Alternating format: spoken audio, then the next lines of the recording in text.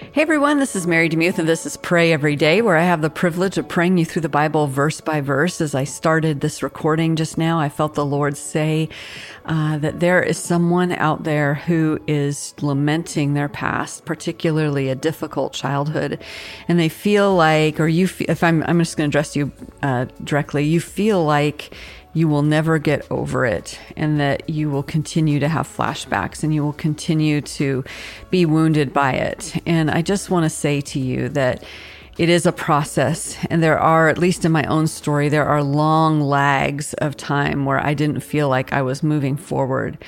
But just remember winter. In winter time, a lot of things are happening beneath the surface.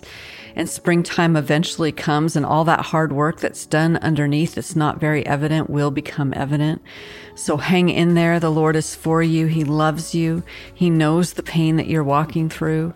And I pray that He would send a friend your way where you can process some of this pain, because sometimes it's just that we need to let it out. All right, today we're in Leviticus 7, verses 1 through 18, and we'll finish up Leviticus 7 tomorrow in the World English Bible, and this is what it says. This is the law of the trespass offering. It is most holy. In the place where they kill the burnt offering, he shall kill the trespass offering, and its blood he shall sprinkle around the altar.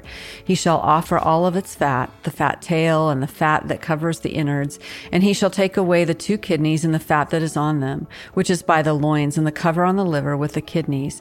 And the priest shall burn them on the altar for an offering made by fire to Yahweh. It is a trespass offering.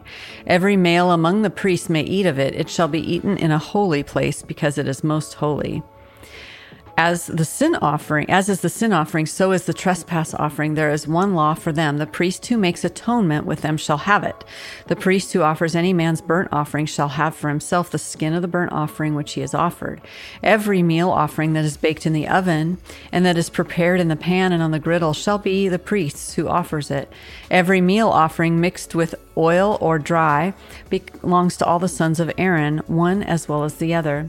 This is the law of the sacrifice of peace offerings, which one shall offer to Yahweh. If he offers it for thanksgiving, then he shall offer with the sacrifice of thanksgiving unleavened cakes mixed with oil, and unleavened wafers anointed with oil, and cakes mixed with oil. He shall offer his offerings with the sacrifice of his peace offerings for thanksgiving with cakes of leavened bread.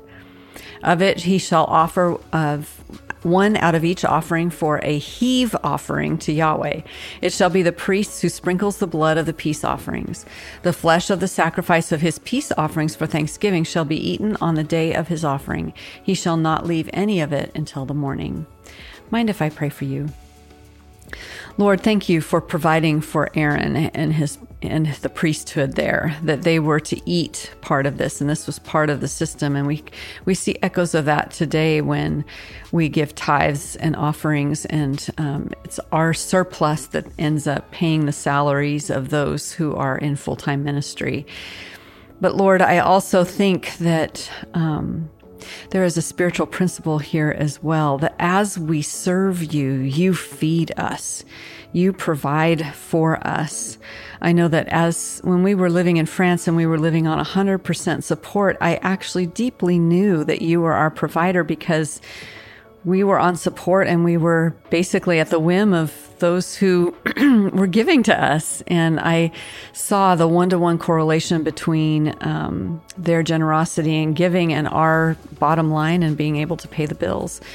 But when I moved back to the U.S., that slowly started to fade. And because Patrick and I had jobs, we began to believe the lie that we were our own provision.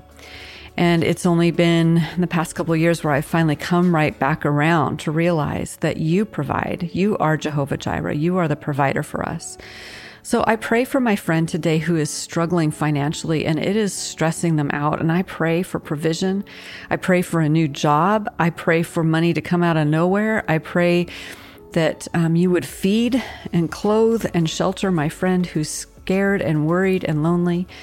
And Lord, I pray that you would surround them with community, that you would give them the gumption and the humility, which is hard, to admit need, so that their community could come around and bless them, just as it happened back here in Leviticus. Lord, thank you for not only being our provider, but giving us the privilege of being part of that solution for others. Help us to have open hands, I pray, in Jesus' name. Amen.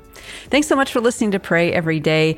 You can help the podcast by leaving a review, or you can also share it with someone who may be lonely and may need to know someone's praying for them. So please do that. And I just appreciate all of you, and thank you for praying for this show. You are a blessing to me.